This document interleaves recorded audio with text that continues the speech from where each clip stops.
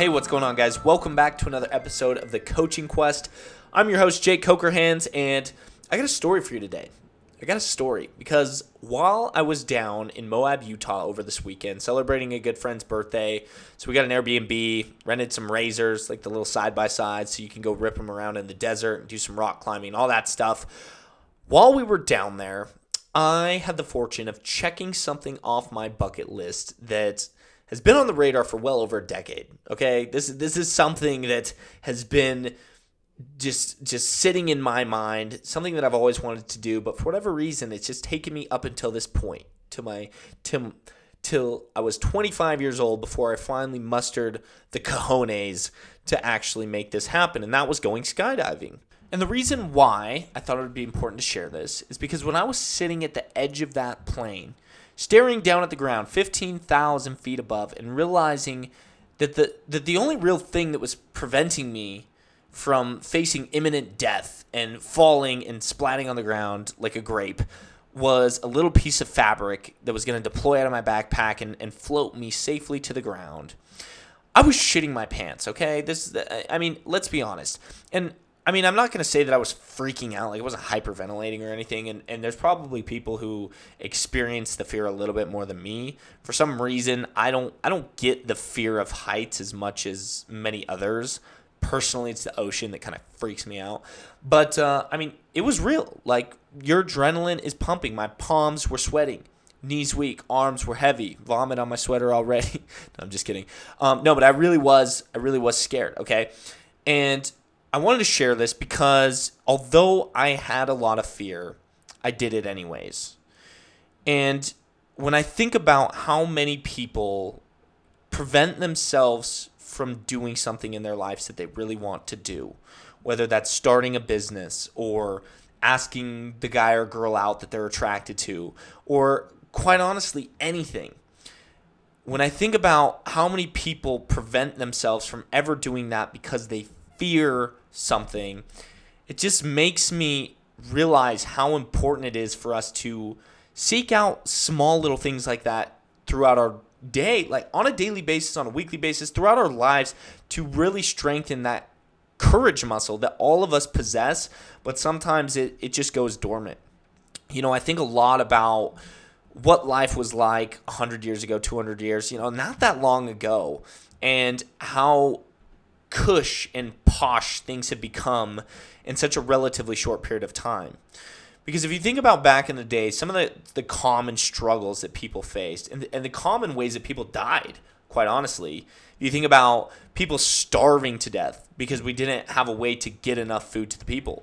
You think about people literally freezing to death because they didn't have heated homes or cars or anything. People didn't even have cars. And so if you think about people having to brave the elements and travel extremely long distances, and you think about people not being able to get enough food and all of the difficulties that they experienced in life not so long ago, and if you think about how truly comfortable life has become for us, we really don't have it that hard. Let's be honest. Things are not that difficult. And it makes me think that maybe it's because we've created a society that is so incredibly comfortable where we now not only don't have to worry about not having enough food, but now we have more food than we know what to do with. Now it's the opposite problem. Now it's like, how can we stop eating so much food, which is absolutely ridiculous, like if you ask me. Now we don't have to worry about braving the elements because we have this perfectly climate-controlled 73-degree temperature, whether we're in our house or whether we're going to our car. And so instead, we have to create saunas and cryotherapy. We have to do things like cold baths and cold rinses and all this different stuff to reap the same benefit, or at the very least challenge our internal grit to be able to be resilient towards these type of things. Like we literally have dieting protocols around fasting where we have to, it's a challenge for us to not eat over a certain period of time. So crazy to think of how things have flipped. Now we have things like Spartan races. We have things that we intentionally seek out to make ourselves feel alive, to feel that adrenaline, and to know that we still can set our minds to something, and in the face of fear or danger, we can still have that determination and push through and make it happen.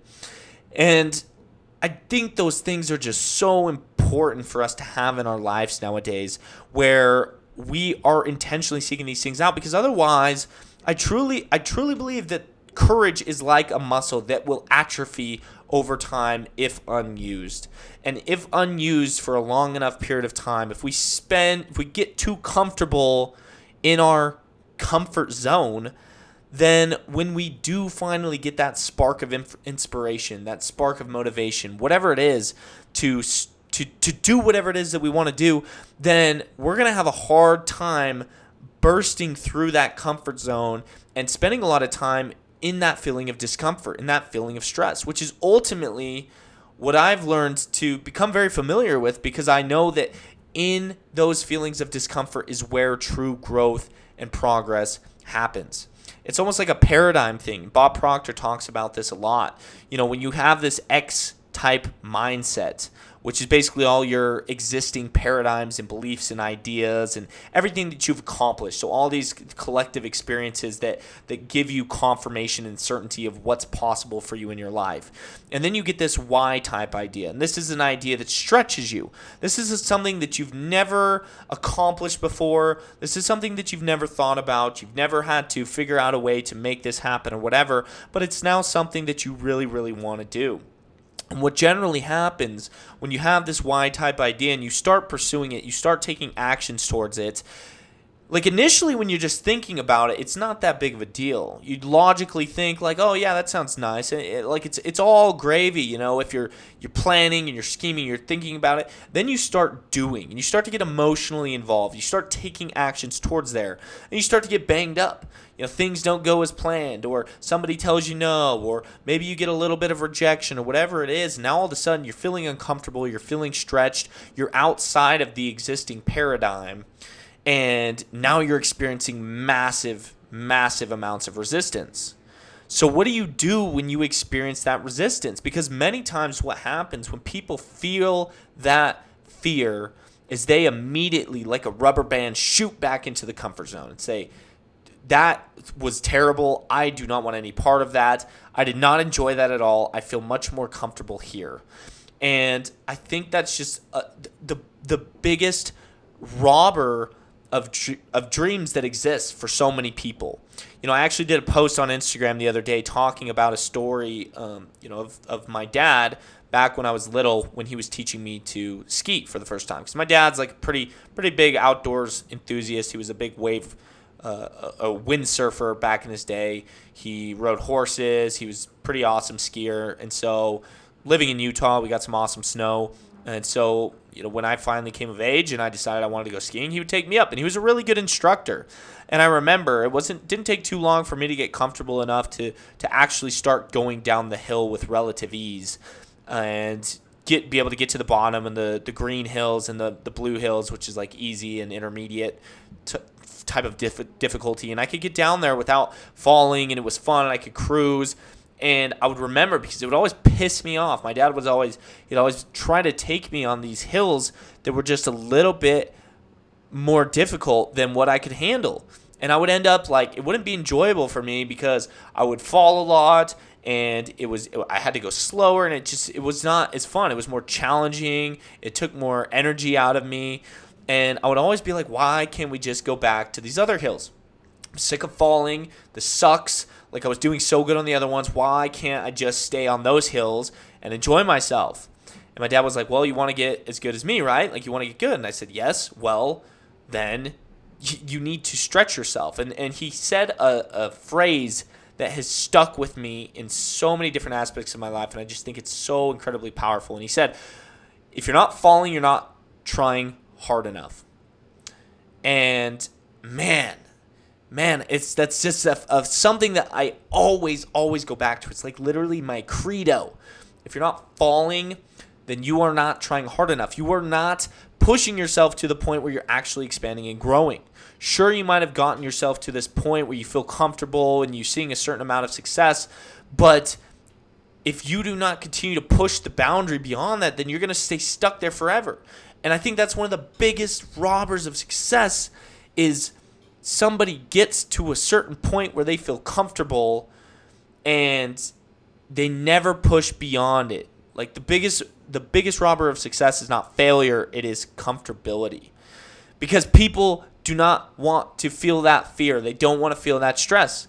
They want to get out of it as quickly as possible, and they don't want to go into there. And so that's got to be one of the number one qualities of anybody who's successful or anybody who reaches great heights is they learn to become friends. They become bedmates, lovers with the fear, with that feeling of failure. Because that's really what it is, right? When people don't want to fail because they fear what is going to come along with that. They fear the judgment of others, or they fear failure itself.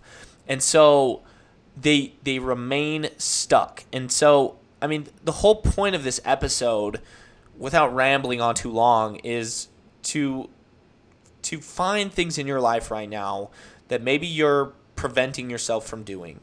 Maybe you have had thoughts of starting something or pursuing something, a goal or a dream or a passion of yours, but you just have not allowed yourself to do it because of that fear.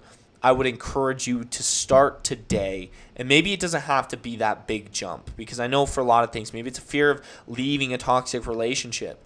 Maybe it's fear of setting on an entirely different path. And maybe you've been going to school for years and years, and now all of a sudden you decide that you don't want to do this shit and you want to switch to something completely different.